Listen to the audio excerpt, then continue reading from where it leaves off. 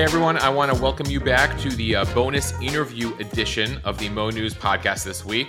As we officially head into the final stretch going into midterm elections this cycle, it's only just a couple weeks away. We're taking the temperature today of American democracy. There's two experts out with a new book who say actually we have a pretty bad fever and they're pretty worried about the prognosis of our political system. I had the chance to sit down with CBS News chief Washington correspondent Major Garrett and longtime elections expert David Becker. They are out with a brand new book called The Big Truth. Both of these guys have worked on these issues, covered these issues for decades. In their new book, they delve into the dangers of the escalating rhetoric, the persistent 2020 election fraud claims, and how they've warped the views of millions on how valid and legitimate our elections are. The book lays out the impact that these claims are having over time and the dire consequences they could have on next month's midterm elections and beyond. Some of this may sound stark, we're talking about the future of our democracy, but it's a really important conversation to have. What I like about the way they approach this is they're not trying to be too hyperbolic, but they're trying to be realistic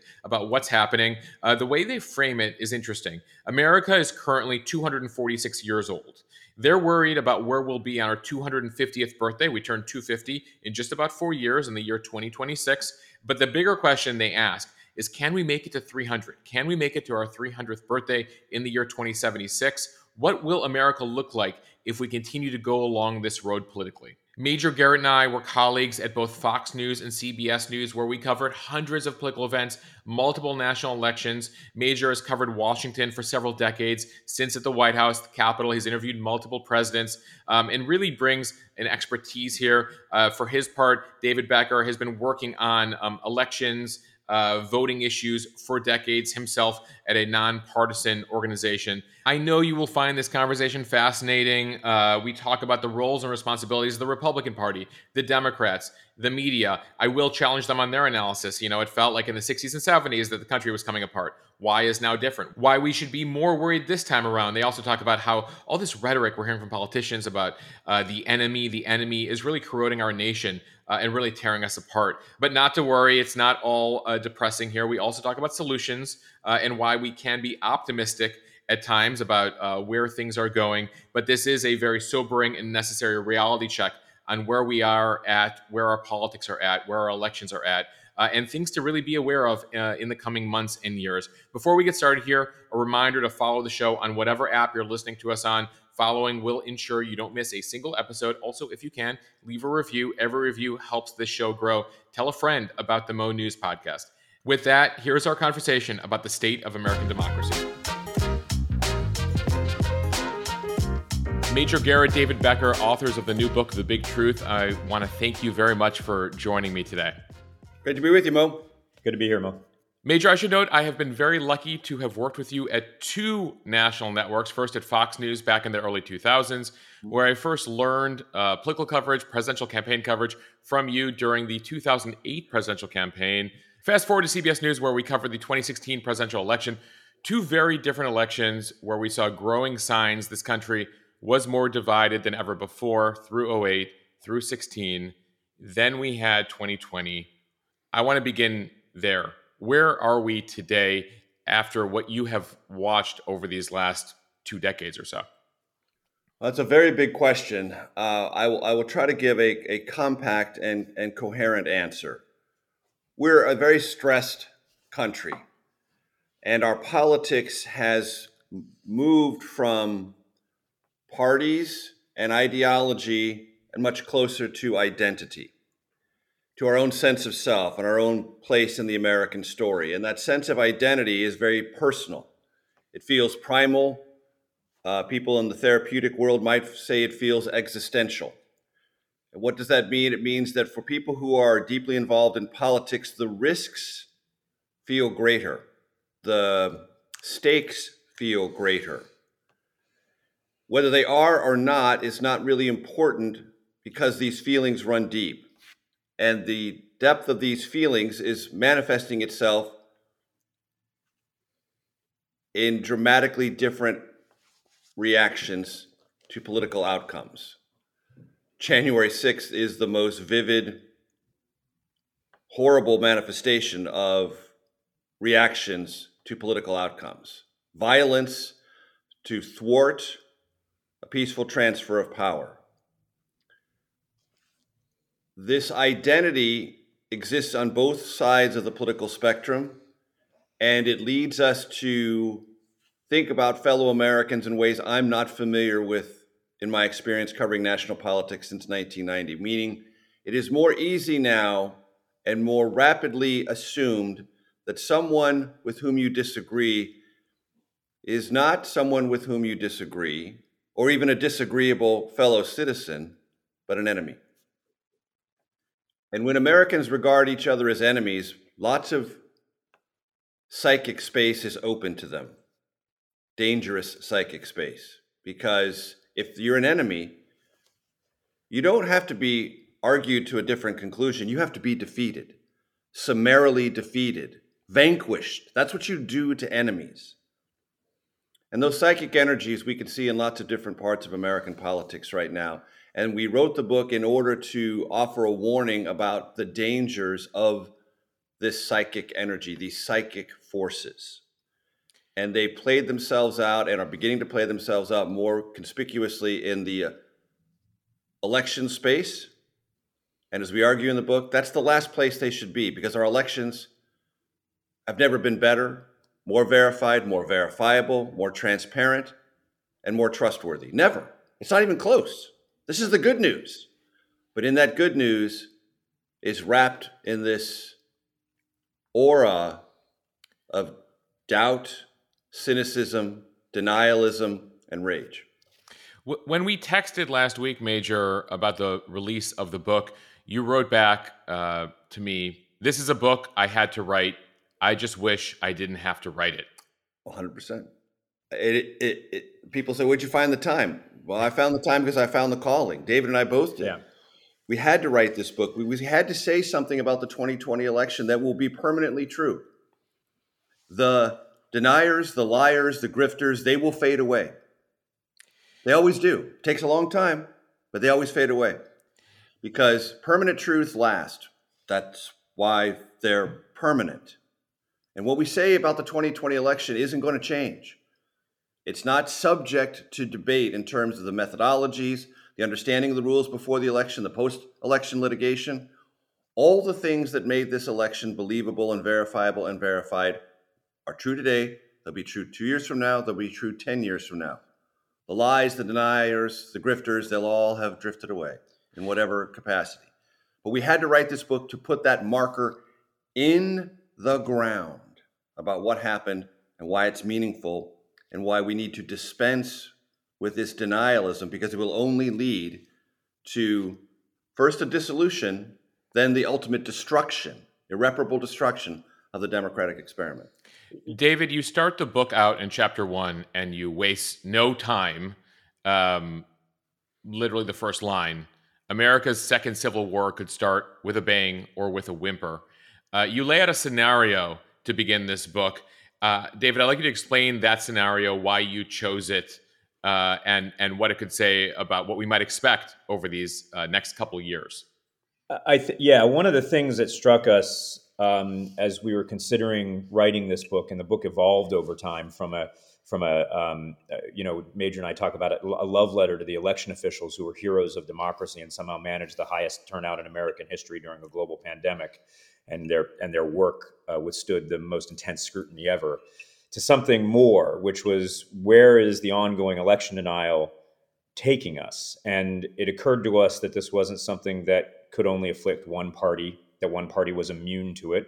I mean, to be fair, it's almost all of it is in one party right now, but this is a sickness that could afflict everyone.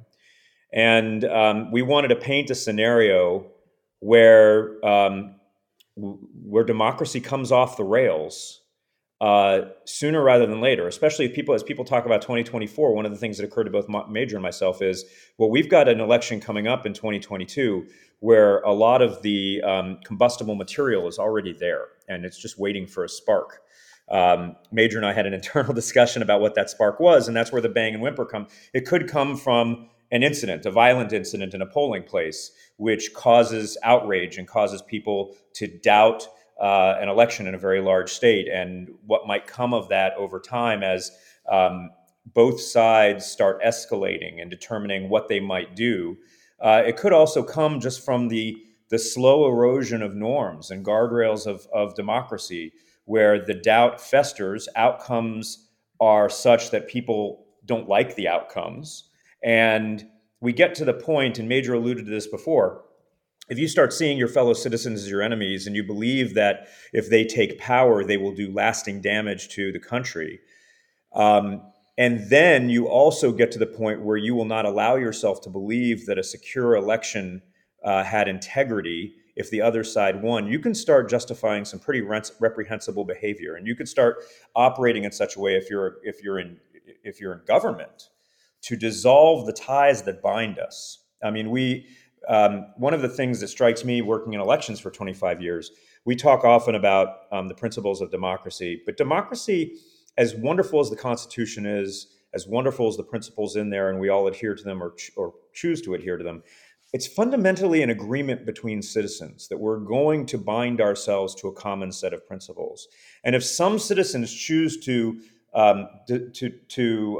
separate themselves from that agreement, as we're seeing right now, start saying that the rule of law no longer is the last is the way we exhaust our remedies, that we can go to political violence, that we in one state don't feel ourselves bound to this other state, and we can talk of boycotts, we can talk of sending migrants to other states and letting them be their problem. All of these things are happening around us now, and to some degree, it's evidence of the dissolution of the bonds between us as citizens and as states.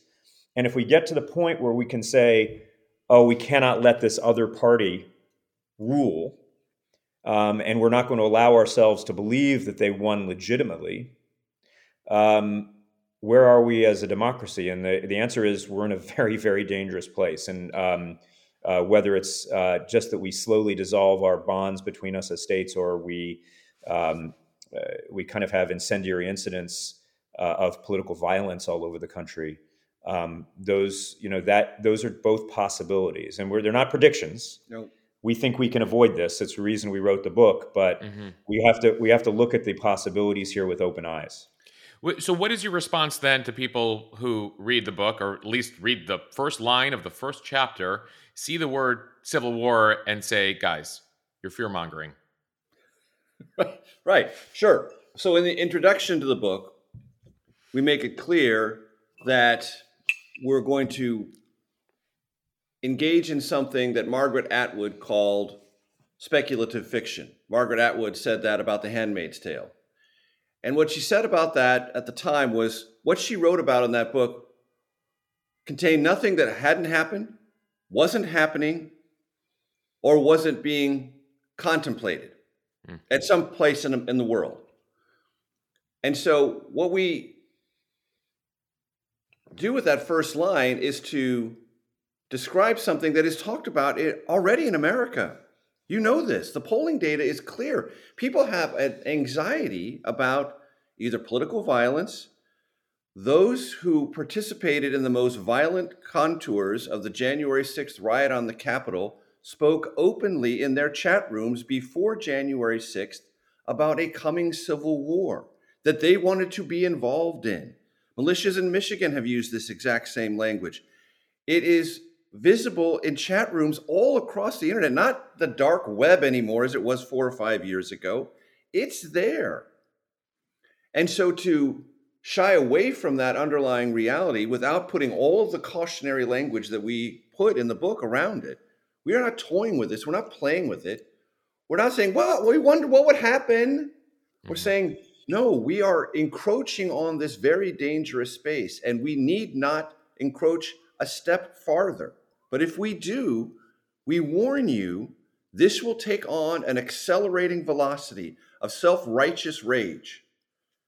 And if those dimensions of self-righteous rage on both sides or just one side are unloosed, we will be in a very dangerous place. That is not a prediction, it is a warning. And I felt, and David felt compelled to issue that warning. And I should also add, we did product test some of this a little bit with some of our harshest critics, meaning our friends and family and colleagues. And we floated some of these ideas with people, in my space, it's really the election space. And it's deeply sensitive in that space, deeply sensitive. And I said, are we going too far? Are these unrealistic? Is this alarmist? And every single person, I was begging them to tell us that we were out of our minds. It would have been very comforting to be told that we were out of our minds. But every single one of us said, no, this could happen. I lay awake at night thinking about this. Yeah. I'm fearful of this. These are not direct quotes, but they're composite quotes from people in this space who have these legitimate fears, and actually kind of urged us to give voice to them in a cautionary way, in a careful way. And that's what we try to do. And I just want to add really quickly, I mean, we talk about that agreement between citizens and a democracy. That agreement nearly broke down in January of 2021. And in the weeks preceding that, we now know, and one of the things that kind of broadened this book for us, that this January 6th wasn't some riot that got out of hand. It was the planned and natural, coordinated outcome of weeks of machinations by people at the highest level of government. And but for heroic efforts, dutiful efforts by people in the Department of Justice and the Department of Defense and the Department of Homeland Security, and even the Vice President himself. And Metropolitan Police and Capitol Police on the scene getting beaten and bludgeoned. Absolutely. Only because there were human beings who stepped up and said, we are not going to allow this to continue and go this far, did we avoid what could have been something far, far worse. I mean, we all, I will never forget those hours on January 6th. I know Major won't. We didn't know how it was going to end. And so I think in that light, in some ways, you might even say we were a little measured in this, because as Major often says, the Civil War we're talking about is not with bullets and bayonets. It was chilling to watch those images. I mean, as somebody who, covered national politics down in Washington, walked those halls of the U.S. Capitol to see those images play out. It's almost hard now, even though it's been, a little over 18 months, to reimagine the feelings I was having that day, and feelings many Americans were having that day. And so we look at it through the rearview mirror being like, well, there's a bunch of jokers attempting a coup. But this was a serious thing. I appreciate what you guys try to do in the book, where you also try to bring in some historical perspective. You talk about how, as we approach our 250th birthday in the next few years, you talk about what things were like as we approached our 200th birthday in the 60s. The assassinations of JFK, RFK, MLK, Vietnam, LBJ not running for a second term, and then, of course, what took place with Watergate. That things didn't seem assured as we entered our 200th birthday, but you're even more concerned as we enter our 250th birthday, and you even throw out there, well, will we make it to 300? Will we make it to the year 2076? I'd love for you to, I think the quote in the book is, we're not resurrecting past traumas to tranquilize current anxieties. Where are we compared to the times past? Because some people will say, the critics will say, well, we got through World War II, we got through the Great Depression, we got through the tumultuous 60s. Why is today different? So I did a lot of reading about this for that very reason, to try to have a sense of confidence describing where we are as compared to other times of our history that were deeply, deeply traumatic.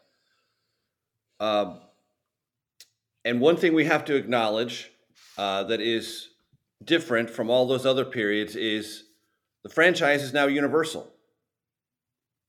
All Americans now have the opportunity to vote. Up until the mid-60s, that was not true for African Americans, not guaranteed. And so that inclusion separates these traumas from all those other ones by and large. Because even after the Voting Rights Act, it took some manner of years for things to percolate properly to election administration to see that African Americans were able to exercise without intimidation or harassment their right to vote. But things were deeply turbulent in the 60s. As you know, I'm a reporter of a certain age. That age is 60. I was born in 1962. My blinking eyes of aware of the outside world started in about 1967, which also culminates with the most traumatic 5 years of the Vietnam era and the civil rights era.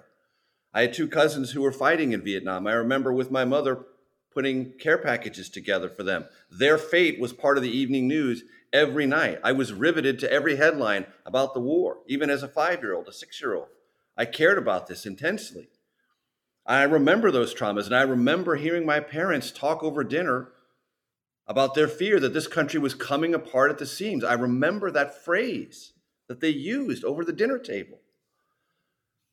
That was a traumatic time, but at no point in that time did that sense of trauma or uncertainty visit itself upon the process of electing people. Never. Not even for those who were beginning to participate in that process for the first time after being denied their entire natural lives did they doubt it. And trust me, they would have had reason to doubt it, having been denied so long. So this idea that the structures, the scaffolding is rickety when it isn't, that's different. And it's deeply destabilizing in ways that don't allow any of the other things to be debated, because authority is conferred by consent. If you deny consent, there is no legitimacy or authority conferred. And then it all falls apart. You want to talk about inflation, crime, immigration? They're all non-discussable if there's no authority conferred by the process of electing people. It's so fundamental. And that's why this feels different to David and myself. Yeah, and I just add briefly, I mean, that whole period of time from the late 50s to the mid 70s, through the civil rights movement, through the assassinations, through Vietnam, and then through Watergate, President Nixon did some pretty awful things. I mean, it's almost naive, though, to remember that Watergate was actually spurred by a really stupid and unnecessary burglary of the DNC headquarters in an election that Nixon was almost certainly going to run away with and win anyway. And then the cover-up, of course. But Nixon went after he resigned, and he fought tooth and nail to stay in. Two things happened. One, once it became clear what he knew and what he had led in the conspiracy, his own party went to him and said, "Enough. That is it. You are done." And then secondly, when he left, he did what he should have done, which was to quietly retire back to San Clemente and walk the beaches and not go out on a tour to talk about how the federal government that he himself had run and somehow conspired against him. And he certainly didn't leave a $500 million grift that was lining his own pockets in his last years. That movement, aided by technology like social media, is very, very dangerous right now. And when you have tens of millions of Americans, potentially over half of the Republican Party, believing the lies about election theft, where this could lead us, I think it keeps us both up at nights. You drill down. I mean, the book is called The Big Truth. You drill down on the big lie, and all the various explanations. Some literally at odds with each other. Was the vote rigged in 2020? Was it ballot stuffing? It was an election, as you point out in the book, that had more observers from both parties than ever before. There's some pretty straightforward explanations for the things that some construe, the believers in the big lie construe as reasons for the corruption, the perceived corruption.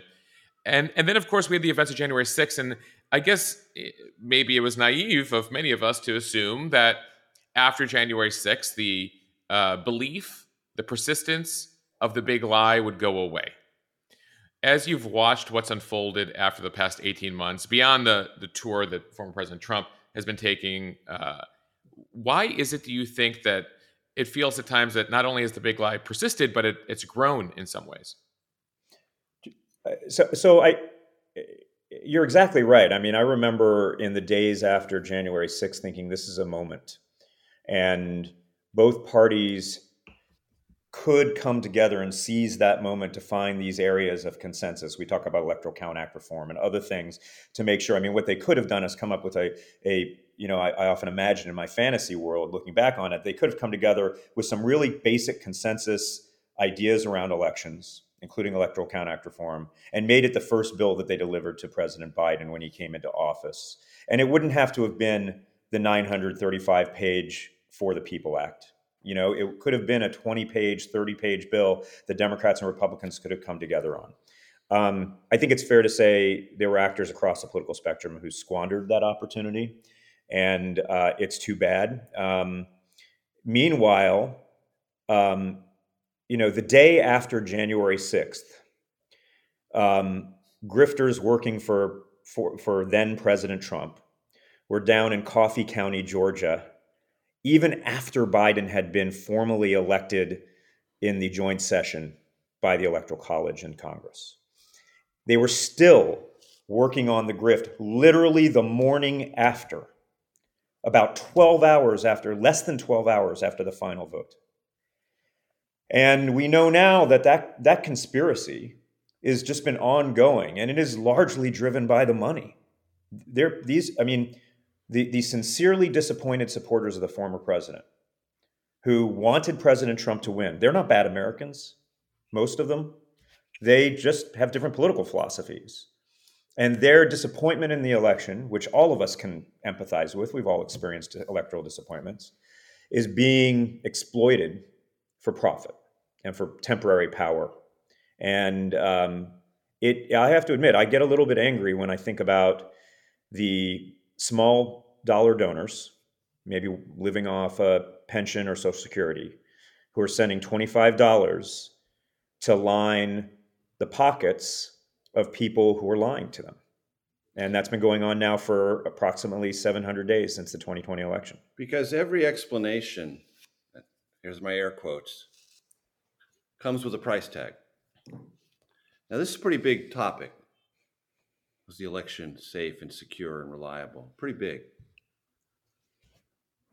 I would think if you really had evidence, if you really could prove this thing, this so terrible thing, a presidential election was hijacked criminally, fraudulently, and you were a deeply patriotic, altruistic American, you wouldn't sell that information.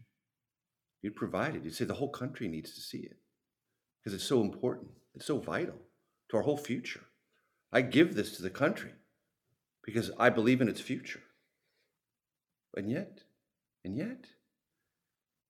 every explanation, and there are many, I've lost count, it's more than 15. Yeah, the goalposts have been moved more times than we can count. Every time there's a price tag attached. You have to pay. Buy Mike Lindell's products. You have to pay. There's always a hook, a financial hook for the purveyors. And I would ask people, if this information were so believable and so true, and you believed so much in the country, wouldn't that be evidence and information you would have to, by your own moral construct, give away because of its importance? It's shattering important. No, you must pay for it. Yeah, there's two great examples of this that I want to raise. One is the idea that the voting machines miscounted the ballots, that ignores the fact that 95% of all ballots, the highest number ever, were paper ballots that we can go back to and recount and audit many times. They were recounted in an audit. They were checked many times. In fact, the cyber ninjas in Arizona got a hold of all of the ballots in Maricopa County. And you know what they found? They found actually Biden. Well, I want to use the term "found" in air quotes too, because it was an incompetent. This was after they tested the ballots for Chinese bamboo. Bamboo. Yeah. But they actually looked at the paper ballots by hand, and it confirmed the results. The technology did not change that.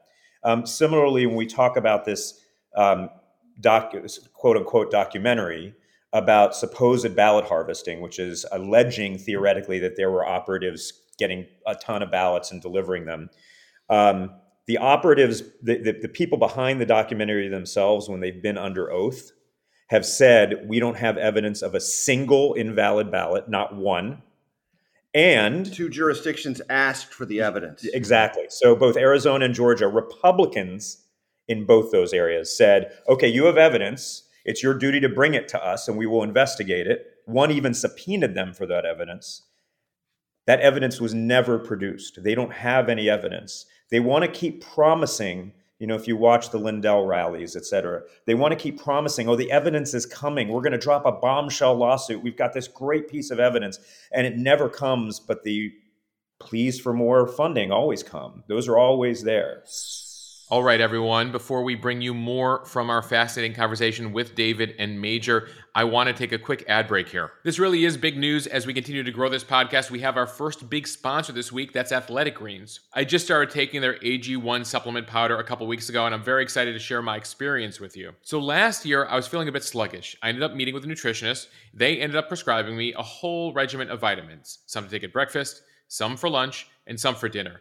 It really is a lot of pills to keep track of and has gotten a bit expensive. My goal was to replace some, if not all of those supplements, and I have been able to do that now with just one scoop of the AG1 powder. I had one this morning. You just throw a scoop of the powder into a glass of water, and it's really that simple. The AG1 powder contains 75 important ingredients, tons of vitamins, minerals. It also has pre- and probiotics to support gut health. All of this really combines for a strong immune system as we head into cold and flu season. Really view it as your nutritional insurance policy. So we're excited to have Athletic Greens and their AG1 powder as our sponsor here on the Mo News podcast. And we have some extra good news if you're a Mo News listener. If you head right now to athleticgreens.com/Mo News, they have a special offer for listeners. In addition to the monthly deal for the AG1 powder at less than $3 a day, you will also get a free 1-year supply of immune-supporting vitamin D and 5 free travel packs of AG1. Again, the website is athleticgreens.com/Mo News, MONEWS, to learn all about what AG1 can do for your health and take advantage of this offer. Again, you get those 75 important ingredients with that powder daily for just about $3 a day, along with a special Mo News offer here, a 1-year supply of vitamin D and 5 free travel packs. I want to talk about the roles and responsibilities and the blame by various factors, by social media, by the national media, and by the parties. I want to begin with the Republicans. Here, you'll hear the debate among Republicans.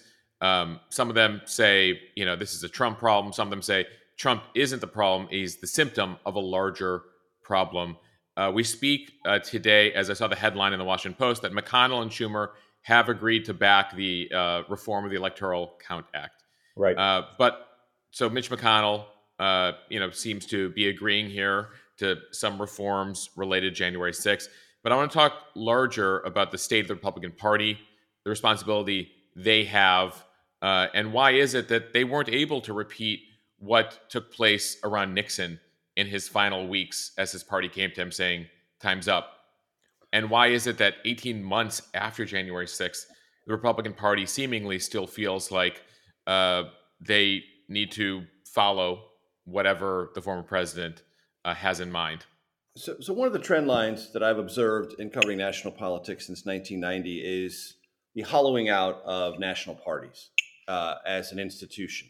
They're much weaker than they used to be. They don't have the convening authority. They certainly don't have the disciplinary authority that they used to have.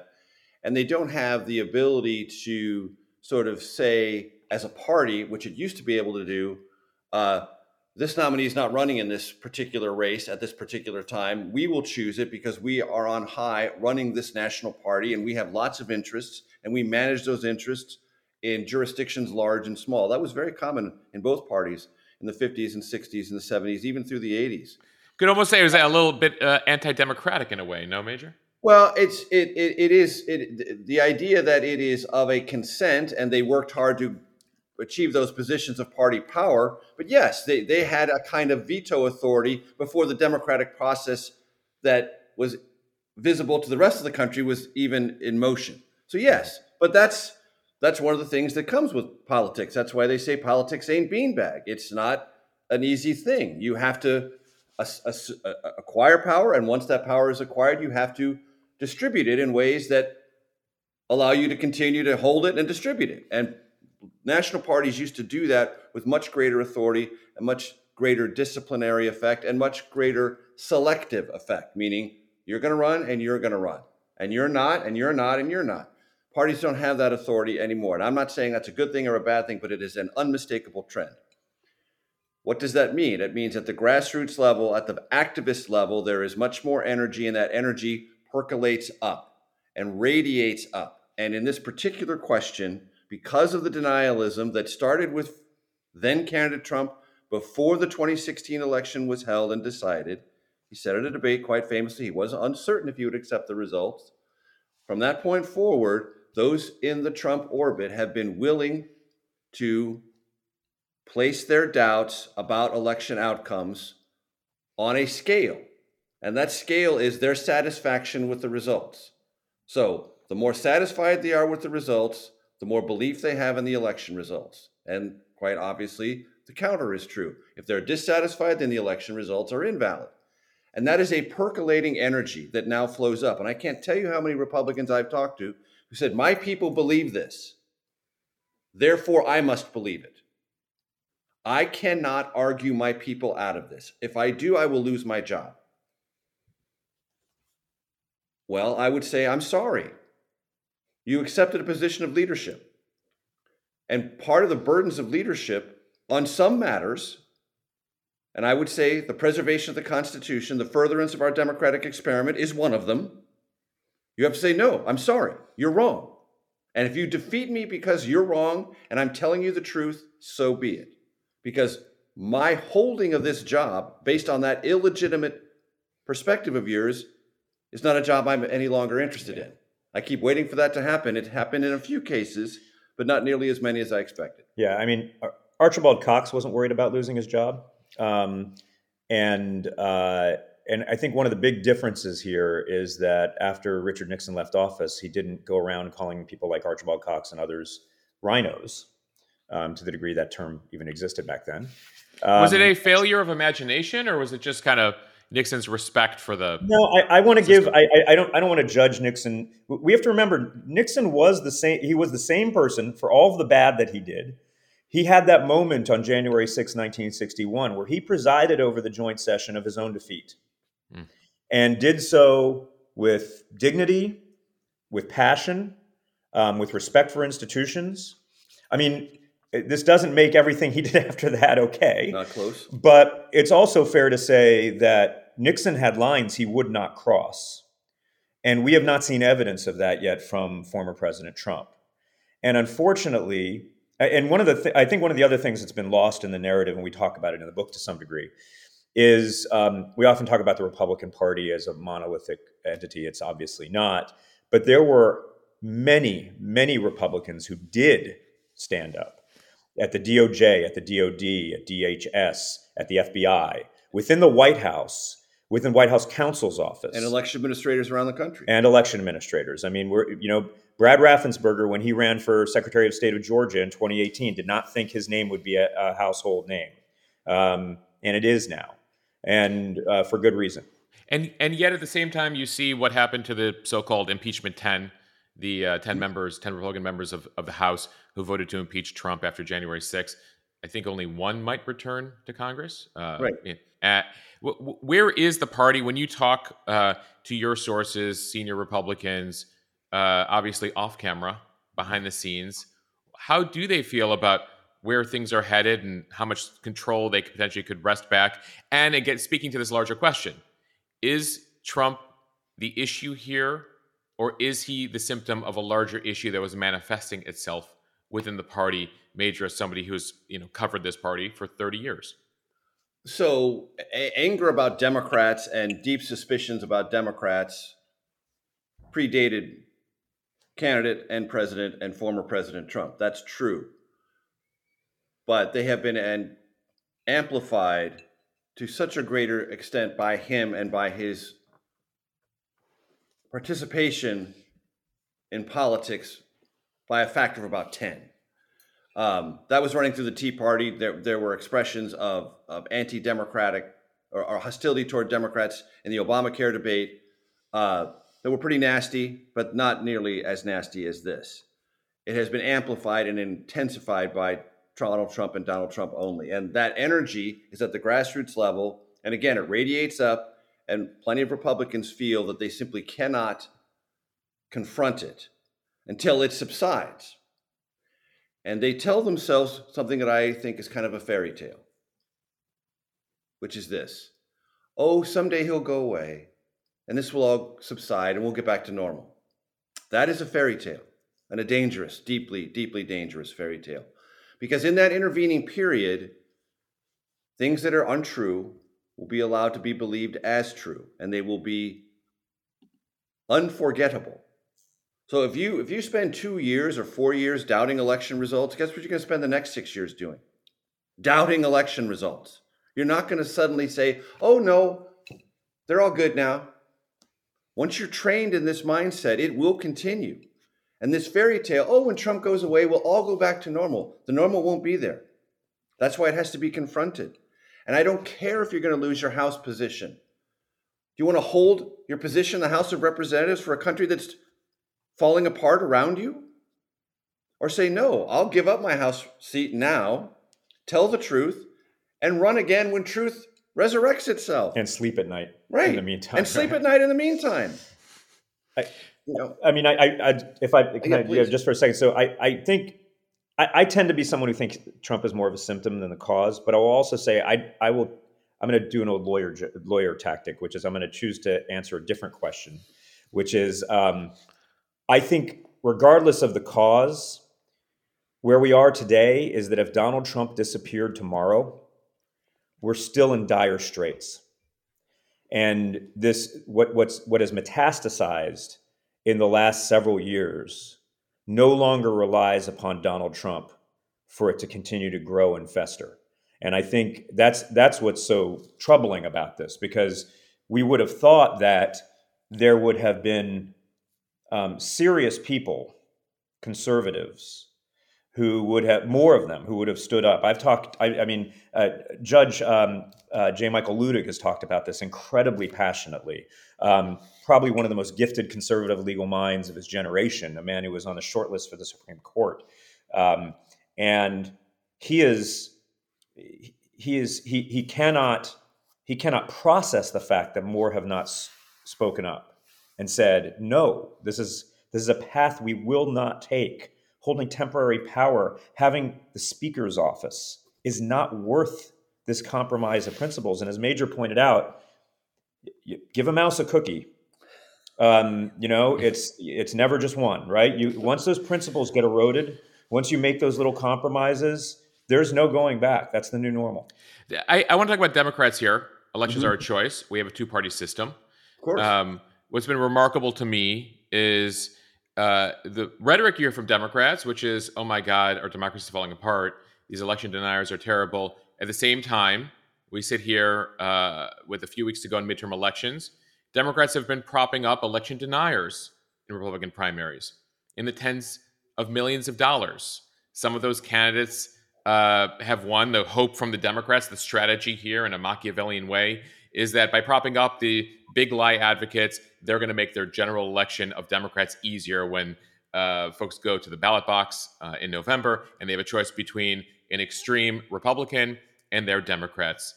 Talk to me about the Democratic role here in saving our democracy, so to speak, in the big truth, and especially given what we've been seeing happen this cycle.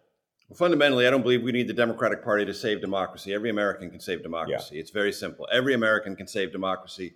And I often tell people, I know you're dissatisfied. I just ask you this question. Can you focus just a little bit less on your satisfaction index and a little bit more on the quality of your participation?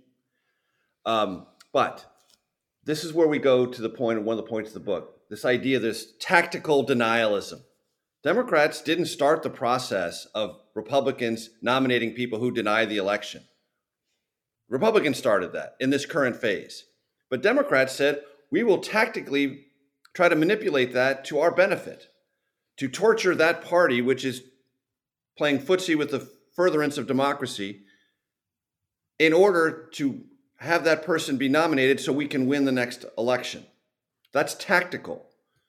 We argue that that's net bad for the process because it is a tactical approach to something that should be beyond tactics. The believability, the verifiability, the soundness of our elections should be, by both parties' consent, off limits.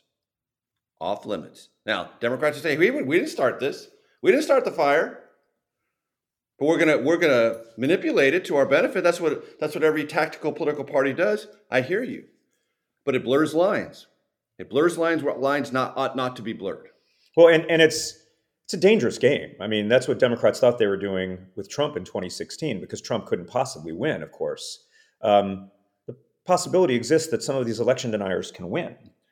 And yes. and the other possibility that this tactic works is also bad. We already have a warped incentive structure right now where people are incentivized to lie about elections so that they can get rich and hold temporary power. We don't need to warp that even further, where both parties, and they already do this to some degree. And I want to say this is different than trying to support a fringe candidate on policy, someone who's outside of the kind of centrist consensus on things like women's health issues or immigration or something like that. That I think is normal politics. Yep. I think we've seen that always. Yep. But when we're talking about the very foundations of our democracy by which we select those who will govern us, we have to agree that that's a little bit out of bounds. And I really do worry about those efforts. I mean, there is, one of the things that has struck me, and we talk about in the book, is if you look at the draft executive order that Trump was ready to sign but did not in early November, which would have authorized, and it's still incredible for me to say this, would have authorized the military under the authority of the Department of Defense to seize voting machines. What stopped him from signing it, by the way? Mass resignations, the threat that this would topple everything, and the sense that it was just not, you can't do this. But whatever, it came closer than ever imaginable in our history. Yeah.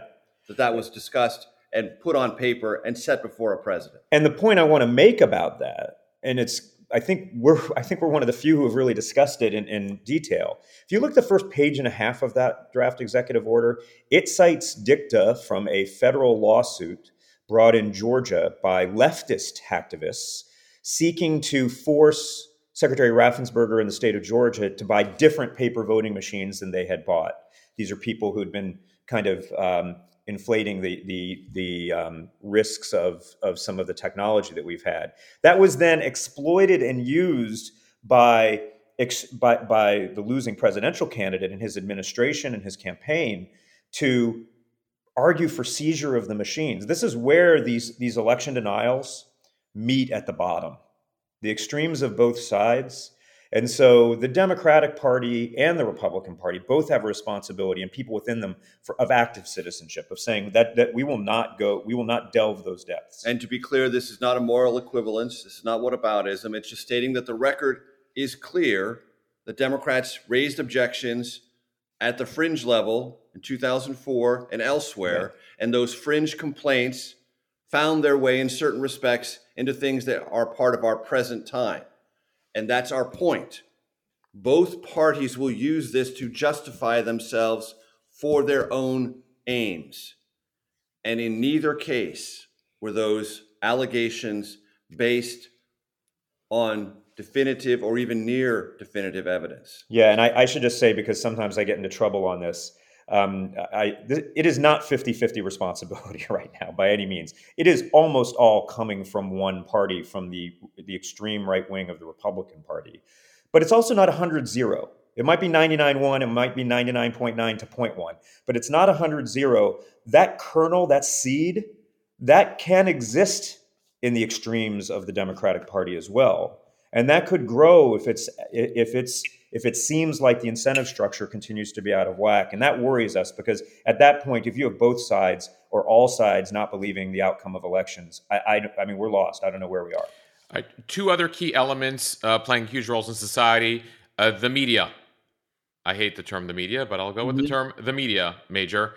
The lessons we've learned since the election, the primaries of 2015, the Trump presidency, 2020, what role does the media have in trying to regain trust, help American citizens regain trust in the system? What lessons has the media learned? What is it still getting wrong as we approach midterms now and another presidential?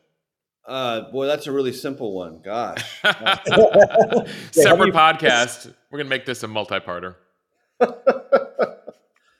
Well, look, I think the media has to have learned some lessons from 2015 and 2016 when it saw Donald Trump as a ratings machine, as a business enterprise machine to a large extent, and largely of entertainment value only. And I've said many times, and I wrote it in my book, Mr. Trump's Wild Ride, one of the insights, powerful and important insights that candidate Trump had was by the time everyone understood how serious he was, it would be too late. And that's exactly what happened.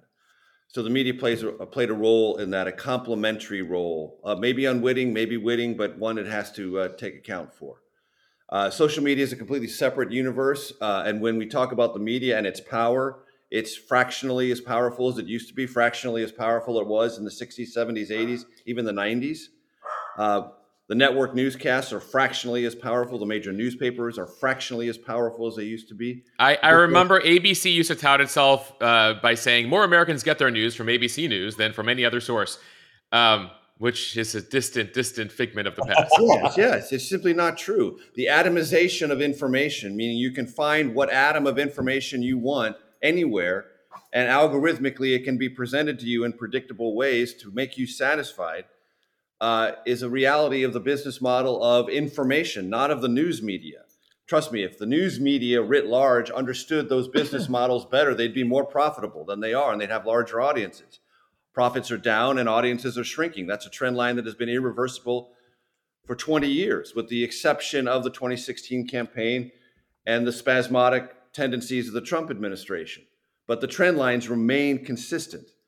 Trust and credibility are all on the wane. And so you're asking the wrong person, because I've been in the media this entire time. So if I had an answer... David, what has Major been doing wrong for 30 years? Well, I was actually going to say something nice as someone who's only kind of ancillarily connected to media. But I have to tell you, the 2020 election was the best covered election by the media in American history. And by best, I mean most effectively. I mean, there were so many new rules and challenges. This is how Major and I got connected in the first place, because Major saw before a lot that the story was going to be about the process, not necessarily about the horse race. I mean, the horse race is always going to be there. I don't want to minimize that, but I think back to the education that the media did with regard to mail ballots and new options and where to get your information as you're worried about COVID. I think about the education the media did on things like the red mirage and the blue wave, which was not anything nefarious at all. It was natural. In fact, it was caused by Trump's delegitimization of mail voting. So mail votes were, unlike in the past, were disproportionately Democratic leaning. That all came well before the election. I did some of it at CBS, but I want to give credit to the other broadcasting cables, news networks, print media. And I think the problem does come, and we're not going to be able to solve it right here, is that I love the term atomization of the news. I mean, that there's just such an overflow of information from different sources, and the trusted sources, the election officials, the people who are actually, looking into these issues, experts like myself, they're being bypassed. I mean, we knew or drowned out. We knew exactly what was going to happen on election night. We talked about it beforehand. We said, look, Trump's going to be ahead. Yeah, and let the ballots be counted. We didn't know the results. We just knew that the flow of information would take time. I mean, if it was a landslide, there was a chance Biden was ahead. But in all likelihood, in close states, it was going to gradually, as ballots were done. And I say again, and this is something I've been telling media now, and I think is a really important lesson for 2022. Prepare your viewers, prepare your consumers. We will know virtually nothing on election night, and that is okay. Races are going to be close. Ballots take time to count. The election officials have no control over the margins. When the margins are close, we have to count more ballots. In California, those ballots take weeks to count. We usually don't pay attention to California because the margins are so big. But in some of those congressional races, they could be very narrow, and that could define control of the United States House. And if I'm wrong and we do know on Tuesday or Wednesday of election week, that's great. But I'd be prepared for Thanksgiving. And by the way, the lack of information isn't a sign that shady things are happening. It's just a sign that ballots are being counted. No, in fact, it shows you that election officials are working their way methodically through a transparent process to count and recount and double check and triple check everything before they do official results. One of the things we talk about quite a bit is everyone who works in this business knows all the results on election night are unofficial. We still come with expectations about what those mean. Right. But official results take weeks in every state. I want to talk about, again, not a small subject major, but Meta, Alphabet, Twitter, social media, where more Americans get their news than from any other source these days, to borrow the old ABC expression. As you laid out solutions here and things that, the major parties need to do, average Americans need to do, institutions need to do, they continue to be behind the eight ball, the social media companies. They continue to learn the lessons of the previous election. They make arbitrary rules. They ban random individuals. It's a little bit of everything. Facebook has its own Supreme Court of sorts. Twitter was just making arbitrary moves by the executives.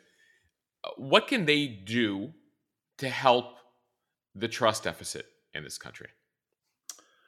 Another big question. And they're private companies. Okay. So they make their own rules, and their consent relationship with their customers is, in theory, transparent. You opt in or opt out. I'm not on Facebook. I haven't been ever. I mean, nominally, I think there's one page out there that's fluttering around. There was formed maybe a decade ago. I never touched. Everyone, for the record, whatever's on Major Garrett's Facebook page, he is not in control of. Yeah. And I haven't been on Instagram in 4 years. I just don't have the time for it. But lots of Americans do, and God bless them. That's great. But the companies have at their core a business model in which algorithms work to keep people engaged with their platforms. And those algorithms aren't as transparent as they need to be. People don't understand how rapidly, via algorithms, things that are repeated on their feeds take them in a certain direction, whether they want to be led in that direction or not, to intensify and elongate engagement. This is not my space. I'm not an expert on it, but I do have, and I've read enough about it to know that one thing that could be done is to limit some of their protections, original protections, to allow the internet to flourish. Well, I think it's fairly clear it's flourished. It's everywhere. It's ever present. So it's flourished. We don't need to worry about that anymore. The idea that making things more transparent and giving consumers more information about algorithms or their own engagement on platforms is part of the platform's business model. And therefore, those interests may not be as aligned as the platform consumers might assume they are. All of that would help. Because I do think those algorithms tend to pull people in directions they might not even be aware of. And those directions can, in pretty short order, take you down some nefarious rabbit holes. Yeah. And that is part of this story. We did not wade deeply into that in the book at all, if at all, because it's not my lane. It's not our lane. We wanted to stay very focused on what we defined at the beginning as our lane.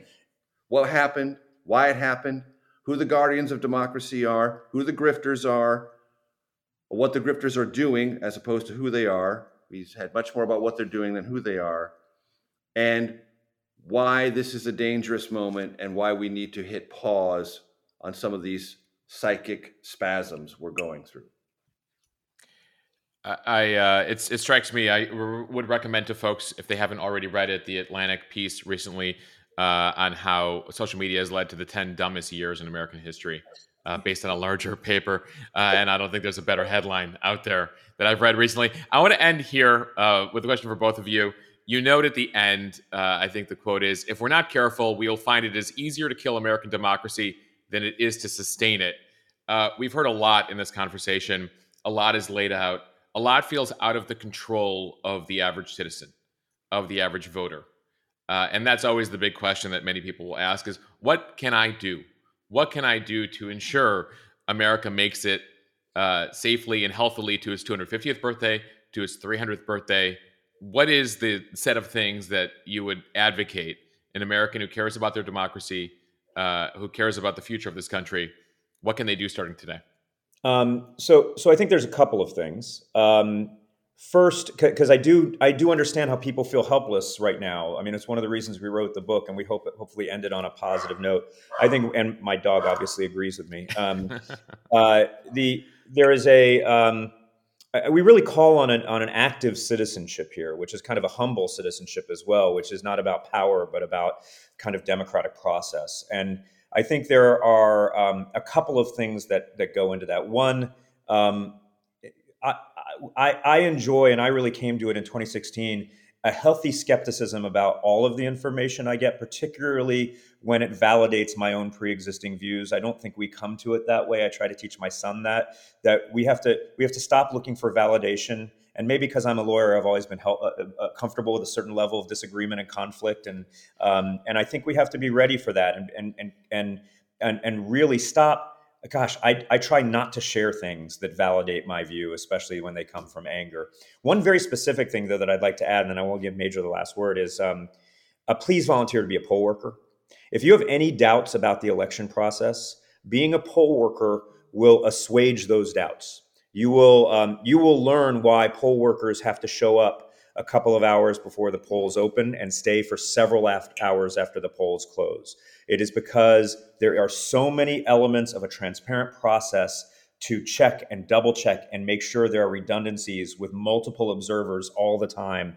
It is a wonderful antidote to election denial, and it doesn't matter what your political party or your philosophy is. Go and volunteer to be a poll worker, get the training, be a part of active democracy. I think it's the best antidote to all of this. I'll be even simpler than that. Believe in your neighbors. Believe in your neighbors. Why do I say that? Elections in our country are one of the most decentralized things we still do as a country. There's a great deal of concern, and we talked a little bit about this a moment ago, the large social media companies, whatever corporate media power still exists, large banks, large this, large that. Our elections are decentralized, the most decentralized thing this vast 330 plus million country does, all at the local level. When you go to cast your ballot, those are your neighbors. They're running your elections. Believe in your neighbors. And stand up for something that has never been better in terms of its verifiability and its transparency. And stand up for that when the cynics come to call, wherever they come to call. Little League field, church, dance recital, wherever. Stand up to the cynics. Social media, your phone. Stand up to the cynics. Lily Tomlin used to say, no matter how cynical I get, I can't keep up. Don't try to keep up. I appreciate both of you taking the time to speak with me today. You're doing important thinking and writing and storytelling about a country we all love, and we're very lucky and fortunate to be citizens of, and that things can change quick if you're not paying attention, and we shouldn't take anything for granted. Indeed. Thank you, Mo. Indeed. Thanks, Major. Thanks, David. There really was a fascinating conversation. I could have gone on for another hour or two with Major and David. Very thankful to them for spending the time. A reminder, you can get their book, The Big Truth, wherever you buy your books. Again, it's called The Big Truth. You can also catch Major regularly on his podcast. The podcast is called The Takeout. So please go check that out as well. He brings on a regular top guest from Washington and politics. Before you go, don't forget to follow or subscribe to the show on whatever app you're listening to us on, and leave us a review. Every review helps the show grow. Tell a friend, tell 5 friends about the Mo News podcast. You can also get updates on the news via the Mo News newsletter over at monews.bulletin.com. And if you don't already, follow me on Instagram. Head over there at Moshe at MOSHEH. I will see you back here for the next daily edition.